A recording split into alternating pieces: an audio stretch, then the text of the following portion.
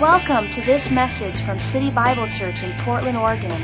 City Bible Church is a vibrant community of people with one common desire to experience God, enjoy people, and celebrate life.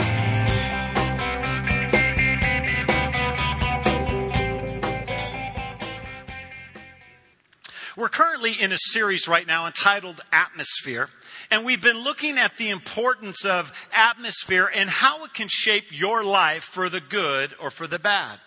Every single one of us here today are surrounded by different atmospheres. You can't escape the fact that there are atmospheres that surround your life, that are involved in your life, your marriage, your home, your church, your nation, your city, your school, your workplaces. There's atmospheres all over the place. So we've been talking about this because atmospheres play a profound effect on who you are and actually what you become in God. And so we've been talking about this aspect of atmosphere. And there's contributing factors that make up these atmospheres. Now, every single one of you have an atmosphere of your life or around your life or about your life. And there's different things that make up that atmosphere. There's your belief systems, there's your convictions, there's your attitudes, there's your behaviors. All of those things combined, you work a long time at creating this vibe or this atmosphere, or this mood of who you are and who you've become.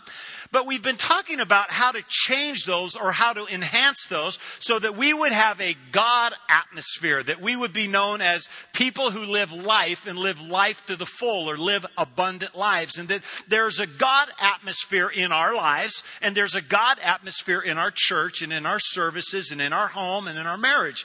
And so we've been talking about these things that we can put into our life that will help us to become more like Him. And the three predominant attributes that we've been looking at, and again, there are many different attributes, but the three main ones that we've been looking at in this series is the whole area of prayer, praise, and power. And we spent the first couple of weeks talking about this whole aspect of prayer and that more prayer is better than less prayer. And when we incorporate prayer into our life in every area, on every occasion, in every manner, that we begin to change the atmosphere of our life. We begin to have more faith. We begin to see things more like God sees them. We begin to see Him move on our behalf. And because of that engagement of prayer with Him, life becomes better. And that prayer is something that we're all called to. It's not just a few people, but every person has been given the call to pray. And so we talked about that. Now, how many people, since we've been talking about prayer, have actually increased their prayer life and they've seen the atmosphere in their life change a little bit? Come on. It actually works because it's Bible.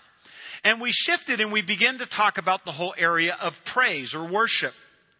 And over the last couple of weeks, we've been talking about how worship, again, plays a critical role in changing, again, the atmosphere in our life as well as in our services and in our church culture.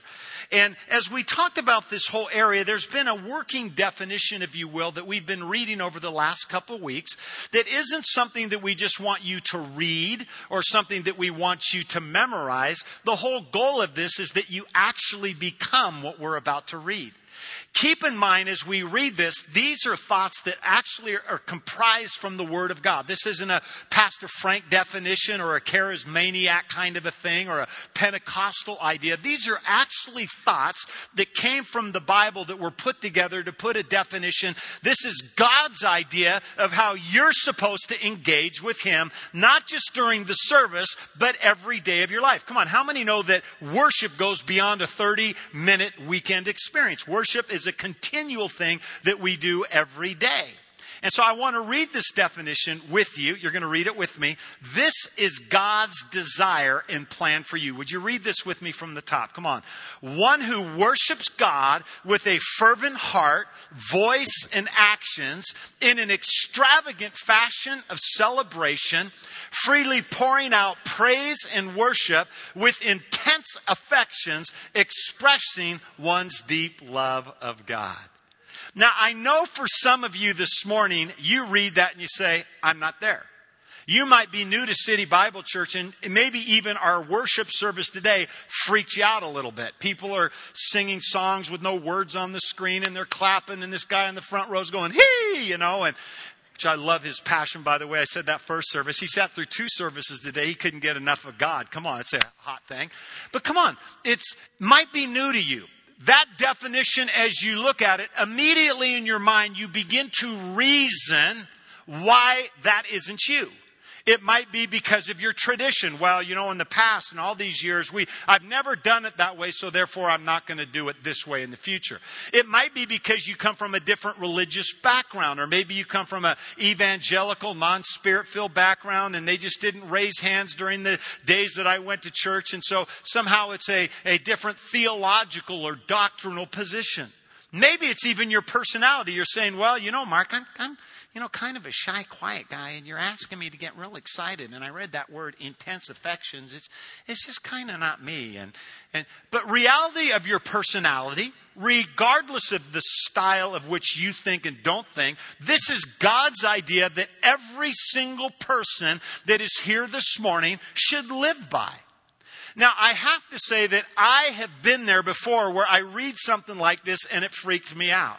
When I got saved back in 1982, in August of 1982, I walked into this little church in Lake Tahoe, California. At the time, it was called Glad Tidings. And I had recently given my life to Christ, I believe, that week, and we went to a Bible study, and it was just acoustic guitar, and I could do that. But I walked in on this Sunday morning, and it was like walking into this freak zone. I mean, it was unbelievable. There was this guy, again, Faith Press is here. Faith, stand up. I know I made you do this before. Faith was 3 years old at that time. Her dad was playing this big old Hammond organ, and he was playing this song. I still remember it. The words are so easy. It was, hallelujah, da-na-na-na, hallelujah. And everybody, hee, hallelujah. And their kids are all twirling around, and banners are flying, and there's about 409 tambourines going, and I mean, people are praising and singing, and there's people behind me speaking in tongues. I tie my tie, you tie my tie, I tie my tie, you tie. And I was just sitting there paralyzed. I'm just going, oh man, this is just like a freak show. I'd been there. But you know what? It really didn't matter what I thought or what I didn't think in regards to what they were doing. See, God's word, God knows what's better for you more than what you think is better for you. And right now you're sitting here, again, some of you might be saying, well, I just can't do the intense affection thing. I really can't do the extravagant worship thing because it just really isn't me. And God would let you know, I appreciate your opinion, but I know what's best for you. I love to do kind of goofy things every once in a while, and it was actually just a couple days ago, I pulled into a gas station. And as I pulled into this gas station, this funny thought came to me, is just to kind of clown around with the guy there that was going to ask to pump my gas. Because I always look for opportunities to witness to people. And so I don't usually recommend this approach, but it was what I did that day. And so he walks up to the window and he says, what you need? I said, fill her up with Mountain Dew. And he kind of looked at me, and it was like, I heard him say that, but he really didn't say that. He said, excuse me, sir? I said, yeah, fill her up with Mountain Dew. And he looked at me and he says,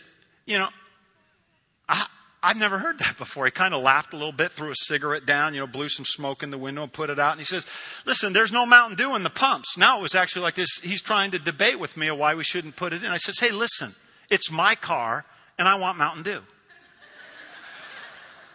He goes, there's none in the pumps. I can go inside and get it out of the counter if that's really what you want. I said, that's fine. Clear out the shelves. It doesn't matter. Fill her up with Mountain Dew. The point was this, is regardless of what I thought was best for me, the manufacturer of that vehicle had a different thought in mind. And he finally said to me, he says, you know what? He says, if you were actually to put Mountain Dew in it, how far do you think you get down the road? I said, about 2 feet. He goes, you're exactly right. It would bring disastrous results. See, but in our lives, we do the same thing. We as people think we know what's best for us, so we choose to either go to church or not go to church. Or we choose when we come into worship, well, I'm going to worship or I'm just going to space out. I'm going to sleep in or I'm going to read my Bible. It just is my life. I can do what I want. I know what's best for me. I don't need the world telling me what to do. And to be real honest with you, I do a lot of counseling and stuff. It's no wonder that people's lives are in such shambles is simply because they've tried to live their whole life based upon what they think is best, not what God thinks is best. And so the writer of Ephesians, Paul, he begins to talk about some thoughts. And in Ephesians 5, he's bringing up this whole concept about what it means to live in the light. And he's saying, hey, there's some things that you need in your life. That if you just follow these scriptures and you actually obey them, knowing that God knows what's best for you, Fritz.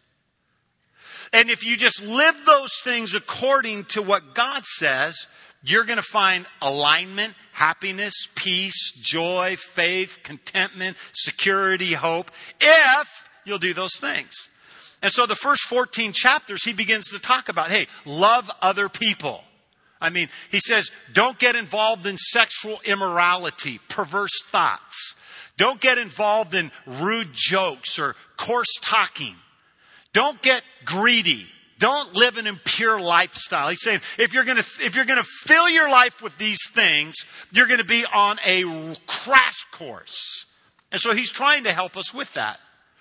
And the next 5 verses, 15 through 20, he begins to talk about this whole concept of the way that you find out how to live a life that's for God. In fact, he goes on to say this. He says, find out what God wants you to do with your life and do it. And then he begins to talk about the key to living an abundant life. The key to living a victorious life. To living an abundant, Christ-filled, Spirit-filled, abundant life is to be filled with the Holy Spirit. And right before this verse in Ephesians 5:18 and 19, he says, don't be drunk with wine, but be filled with the Holy Spirit. And that Greek word actually means to be filled to the brim continuously. And so what Paul is saying, he's saying, if you want to live a life that is filled with abundance and faith and hope, and you have clean airspace, and you want to live a victorious life and not get all beat up and tired and fatigued and depressed and discouraged, he said, be filled with the Holy Spirit. Wow. Okay. I can do that. Filled to the brim continually. Not just 30 minutes on a weekend. So he's trying to give us a key here. And it's in that context that he says this. You're filled with the Spirit by, one of the ways here, speaking to one another in psalms, hymns, and spiritual songs. So he's saying one of the components that fills you with God so that you can become who you're supposed to become is singing hymns. Now, we started last week by talking about a component of worship called lifting hands. And that when we lift our hands, something supernatural happens. As we move to this next component, you'll see that Scripture has a lot to say about hymns, psalms, and spiritual songs. And Paul is saying one of the keys to being filled with the Holy Spirit is to engage in worship by fervently seeking him with your voice, with actions. In Colossians 3, again, Paul's writing to the Colossians and he says the exact same thing. He brings up this thought. In Colossians 3, he says, let the word of Christ dwell in you richly. Come on, he wants an abundance of what we're talking about here. In all wisdom, teaching and admonishing one another. Here it shows up again, these 3 things. Psalms, hymns, and spiritual songs. Singing with grace in your hearts to the Lord.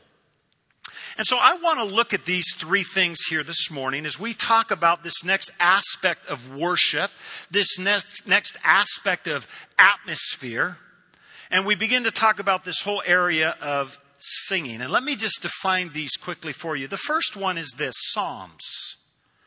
Paul is saying one of the ways to be filled with the Holy Spirit is to sing psalms. And psalms are simply songs of praise from Scripture. If If you go back to the Old Testament, if you were to open your Bible right about in the middle, there's 150 of these particular poetic poems, if you will. They're psalms that are directed towards God. And so when we declare His word through song, we're activating absolute truth with the presence of God, and something happens.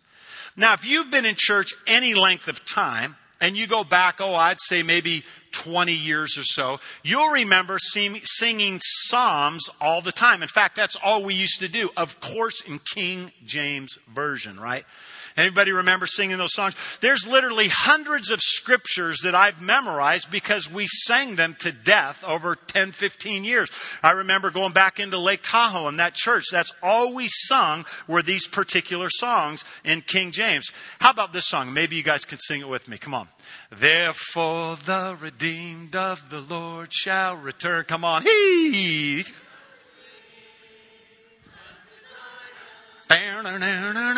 Boom, boom, boom, boom, boom, boom, boom, boom, boom, boom, boom, boom.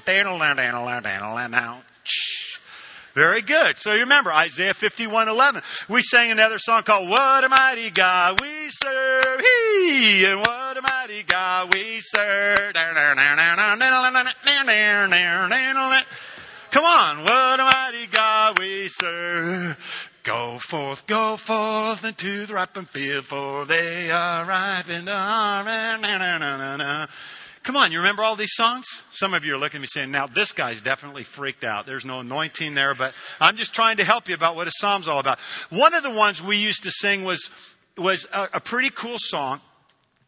And it actually had the address at the end, so it made it a real bonus. It went something like this. It went, beloved, let us love one another. Now let us love. Girls would go, let us love one another, for love is of God, and everyone that loveth is born of God. Now knoweth God, he that him not God, for God is love. And Bill Kimball would always go, God is love. Beloved, let us love one another. 7 and 8. And always he'd say, now get up and love one another. And we'd go around hugging each other. Beloved, let us. It was just kind of a real corny deal. But it was a song that we sung out of Scripture. We actually, as a staff, have a list of the top 10 songs you should have never sung in church. Now, imagine this. We actually used to smile and sing these songs. What about this one? The song that goes, eat the fat and drink the sweet. Now, imagine that. Eat the fat, drink the sweet. That's an awesome. What about this one? Drink his body, or eat his body and drink his blood. Come on. Fa la la la la la la la. Imagine the visitors. You walk in and you're raising your hands and you're saying, eat his body and drink his blood. Fa la la la la la la la la la la la. And now that would definitely send them back out to their cars. But the number one all-time song that you should never sing again in church was We Are the Circumcision. Now, I don't know. That was actually a real song, and I just can't go there. Just trying to sing that song and what have you. So there's these things called psalms in there, and they're basically songs that we take out of the Word of God and we direct them towards God. We declare His Word in a song. Then we have hymns, which are basically songs of praise of human composition on Christian themes that are directed towards God, if you will. And so you go throughout history and you'll find that there's these beautiful hymns that were written that many of them still even bring tears back to my eyes. When we sing Amazing Grace, how sweet the sound that saved a wretch like me. That's a moving song. And some of the old ones that used to be sung. Remember that song? I surrender all. Remember the song? All to Him, my blessed Savior, I surrender all. And it's been sung for decades. Billy Graham sings that at every crusade. But one of the things where we kind of make a mistake in this area of hymns, and I've had some people come up to me in a particular service and say, well, why don't we ever sing hymns anymore? And again, I understand that there's a lot of great hymns that we should cherish and make sure we don't lose that piece of our heritage. But you know that every service we sing hymns. They're modern day hymns. They're basically songs about God that we write out of testimonies or trials that are written that we sing. And those are modern day hymns. Now, the words might be a little bit different. The intensity might be a little bit more. The hairdos might be a little bit different. Come on. But they're words to God. I mean, Chris Tomlin, one of my favorite songs is How Great is Our God. Sing with me, how great is our God. It's a hymn. Oh, we'll sing. I just want to sing it. It's just a cool song. You know, one of the songs that I really love, Jeremy Scott, who led worship today, wrote a song here that we've been singing recently. It's the song that goes, Jesus, you save my soul. Come on. And Jesus, you made me whole. Now I know. And you live. Okay, you guys got it. That's good. We'll just do a worship conference here, okay? But those are hymns. So again, you've got to understand, going back to our scripture, Paul is saying if you're going to live an abundant life and you're going to have this atmosphere around you that's filled with life to the full, you've got to be filled with the Holy Spirit. And that happens in one of the ways by engaging in worship. There's something that happens when you worship. And so when we sing psalms or we sing hymns or this next one, spiritual songs, it seems that God wants to show up and do something special in your life. Now, this is the area where I want to spend the remainder of our time together talking about this area of spiritual songs. Now, a spiritual song is a song of praise that is spontaneous, unpremeditated, and unrehearsed. Now, during the service just a few minutes ago, Jeremy, as he was leading worship, asked us to sing a song to the Lord. Now, to many of you, that may have been something new, but it was actually a scriptural command or request for us to be able to sing an unrehearsed, unmeditated, unction of the Holy Spirit type song to Him. And there's something that happens when we get to that place in a service or in our life or in our car or at our home with our children or in your quiet place where you are overwhelmed with the presence of God so much where it's not a song that you sing that's been written before, but it's been penned on your heart by the Holy Spirit, and you open up the floodgates of heaven and you just begin to flow and begin to sing a song to the Lord. And I don't know how I could make it through a day without singing songs of praise to God. I start every morning, I get up. I don't care if it's a day off. There's no days off in God. I get up and I sit there and I just begin to sing a song to Him. You are worthy, O Lord. Lord, I need you today, O God. Lord, you come and help me today, Jesus. You are worthy of all my praise today, God. Lord, help me with all that's in front of me today, God. I need you, I need you, I need you, Lord. And when you sing that song, something very special happens. Holy Spirit comes. It begins to fill your life. And you begin to walk your day out with the presence of the Holy Spirit. A lot of churches today, they practice hymns and psalms. But there's not a lot of churches out there today that practice spiritual songs. And it's so important. Again, this is a truth that we're bringing back to the table, back to you as a congregation to say, let's don't forget the powerful principle of lifting up the voice of yourself, lifting up your voice to God in the area of spiritual songs. And when you think about that, there's really, the scripture talks about the two main ways in which we do that. One is where we sing a song over man or a prophetic word. There's times where a service is going on and someone feels a prophetic unction to sing over a congregation. There's one of the gentlemen in our church, Ray Reynolds. I remember every time that he comes up and sings over the congregation, that loud, boisterous voice, you can just feel the presence just penetrating the hearts of people, and people begin to cry and weep and are touched by God because it's a song of the Lord. It wasn't some words that were written out. The Holy Spirit's actually singing a love song or singing a song over your life. And then the other way is just the song of the Lord to God, that we actually praise Him, that we are so, we recognize so much the goodness of God in our life, that we're saved, that we're going to heaven, that we're breathing today, that He's in our life, that you can't help but just to raise your hands and say, oh God, I love you today, oh Lord, you're worthy of all praise. And you just begin to usher out that praise to God. And so we see that as these key components of the song of the Lord. But I remember the very first time that this became revelation to me. Now again, going back into my Lake Tahoe days, because the church did it during every service and did it so often, as I came into the church, it was kind of like learned behavior. I just started doing it because everybody else did it. Some of you here may be coming a while and you just kind of do it because it's kind of what we do, and maybe you've been culturalized to this thought. But the time where it really became revelation to me, it was during a Sunday night service. It was very cold outside. It was snowing. There weren't a lot of people in the building.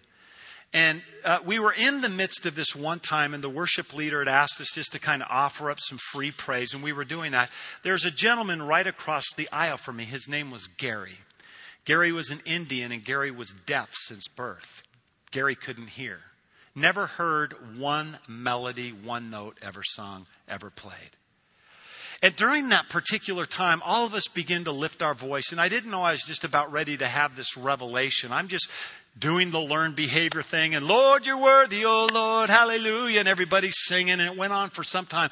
And then all of a sudden, as it just began to trickle down, his eyes were closed, and because he couldn't hear that everything was trickling down or slowing down, he was still fully engaged. The Holy Spirit's just writing revelation and thoughts of gratitude and thankfulness on his heart. He's got hot tears pouring down his throat. He's just singing, hallelujah, and he's just crying out. Now, in the natural, it just sounded so unharmonious.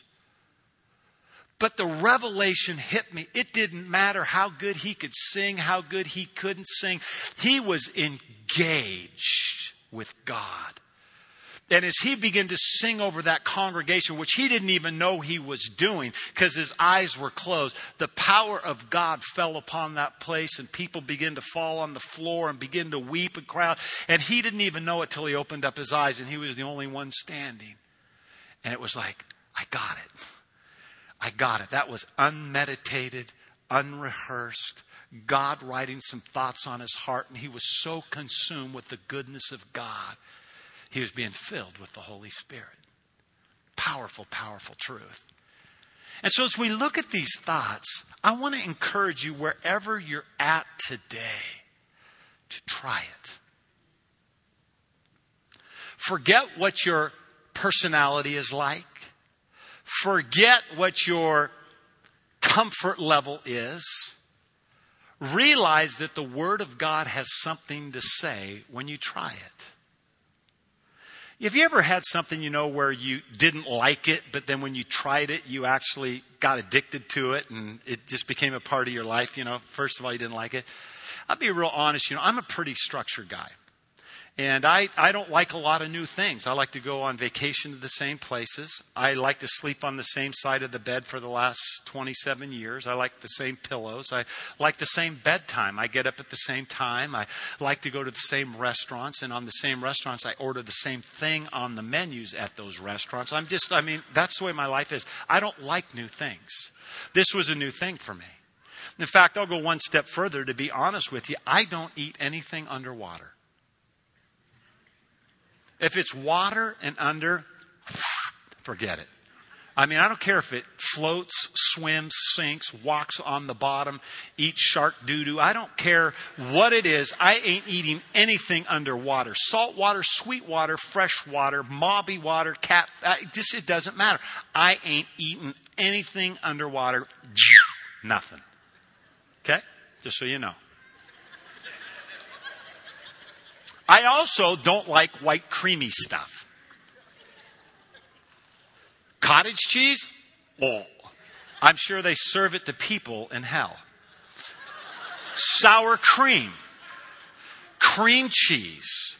Mayonnaise. Oh. I mean, I don't do anything white. I don't like white creamy stuff. I mean, just forget it. Well, I had a lesson to be learned regarding white creamy stuff, and it was around the area of yogurt. And I wouldn't eat it because yogurt was just like, it had like this thing called cultures in it, and sounded healthy. I was an ice cream man. So we were in Lake Tahoe many years ago, and my wife, we went to Baskin & Robbins, and they had these foreign-looking machines. They look like spaceships in the corner. Instead of scooping it, there's these, and it said frozen yogurt. And I'm thinking, oh, my goodness. She ordered one. And she says, would you like a bite? And I'm thinking, well, forget that. I got my mint chip, and I got my little ice cream, cookie dough, chocolate chip cookie dough, and I'm not doing that. She says, no, try it. So, I'll try it, just kind of be a man and stuff. And so took a little bite. And she says, well, what do you think? I said, well, it's cold. And probably never do that again. And, I actually liked it. I was just too cool to admit it. And I had to literally get past the mental block. It tasted good, but I was so mentally engaged that there was something I didn't like. I wasn't going to do it. I had to get over the mental block. So we went back another time, and I actually, after a few times, I ordered frozen yogurt. I mean, you would have thought the angels from heaven were ascending and descending. And my wife's going, wow, breaking out. I said, well, it is good for you and stuff like that. And so something that I didn't like, I actually tried it. And when I tried it, I actually liked it. And then I became addicted to it. And now it has served me very well. I do yogurt all the time. I've been working very hard on this muscular body by eating all this yogurt. If you go with me to TCBY, I love them to make them about that big, and I just kind of walk out there with a big monster frozen yogurt. The presence of God and sacrifice of praise is the same way. They go, it's really not for me. I don't like it. I don't understand it. I guarantee you that if you try it, you're going to like it. And when you like it, you'll get addicted to it because there's a spiritual principle that applies. Here's what happens when you begin to offer a sacrifice of praise. Here's the first thing Scripture says will happen to you, is that it's going to strengthen you. You're going to find strength in yourself. If you're weary, you come in here this morning, you're tired, you're fatigued, you can't seem to break through. Offer a sacrifice of praise. The Bible says that God will come into your life in Ephesians 5:19. And as you sing a spiritual psalm, hymn, or spiritual song, it says it will make a melody in your heart. It will bring alignment. There will be symphony. There will be just a harmony that begins to take place because it's something that fits the presence of God. And as you can get past your carnal nature and begin to get into a supernatural place of lifting your voice, God comes in and invades your life and gives you everything you need. The Bible is filled with people when they were desperate, cried out to God and He intervened. You look at Jehoshaphat in the Bible.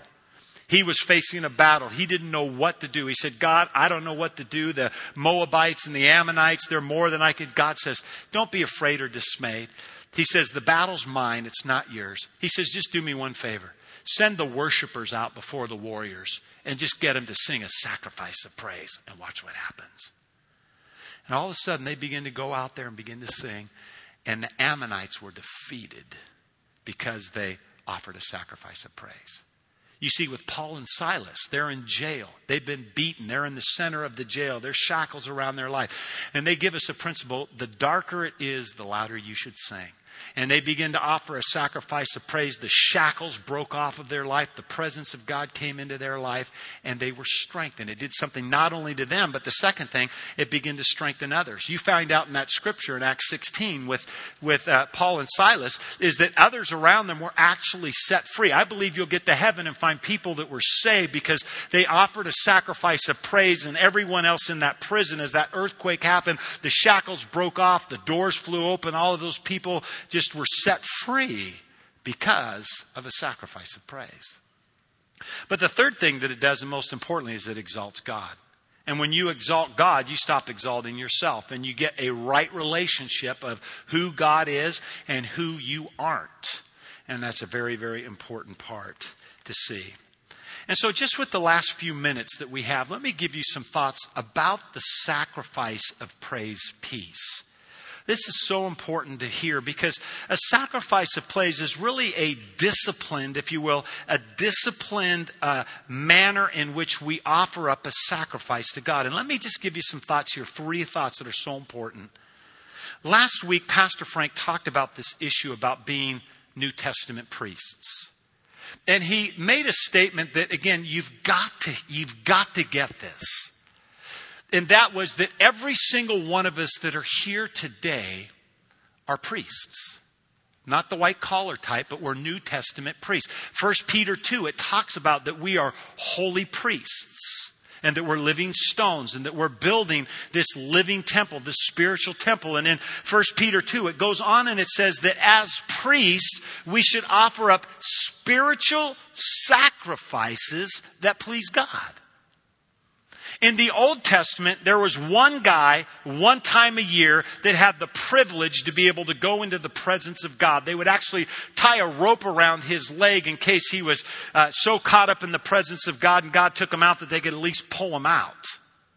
But God has given you the privilege anytime, anywhere, facing any circumstance, regardless of time, to be able to offer up a sacrifice and have His presence come. Most people miss that piece. You are a New Testament priest. And one of the main things that a priest does, the second point, is they offer spiritual sacrifices. Hebrews 13, one of the greatest chapters in the Bible, and it begins to talk about this whole aspect of the priestly role that we play. And in Hebrews 13:15, it says, therefore, by Him, meaning Jesus, because He went to the cross and died, the veil was ripped, which gave you free entrance to enter boldly and freely into the presence of God. It says, therefore, by Him, let us, I like this, continually offer. Not 30 minutes on a Sunday, continually, every day of your life, offer to Him what? The sacrifice of what? The sacrifice of what? The sacrifice of praise to God. Unrehearsed, unmeditated, under the unction of the Holy Spirit. A song sung to Him. Offer Him that sacrifice. And something happens when you realize those two things. It's this. Is that God enthrones your praise. Listen, please, just for a second. In Psalm 22, David writes this, is that God enthrones the praises of Israel.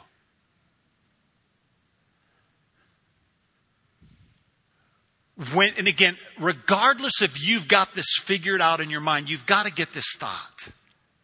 When you stop and realize that you've been given the position of a priest, and that one of your primary roles is to offer a sacrifice of praise.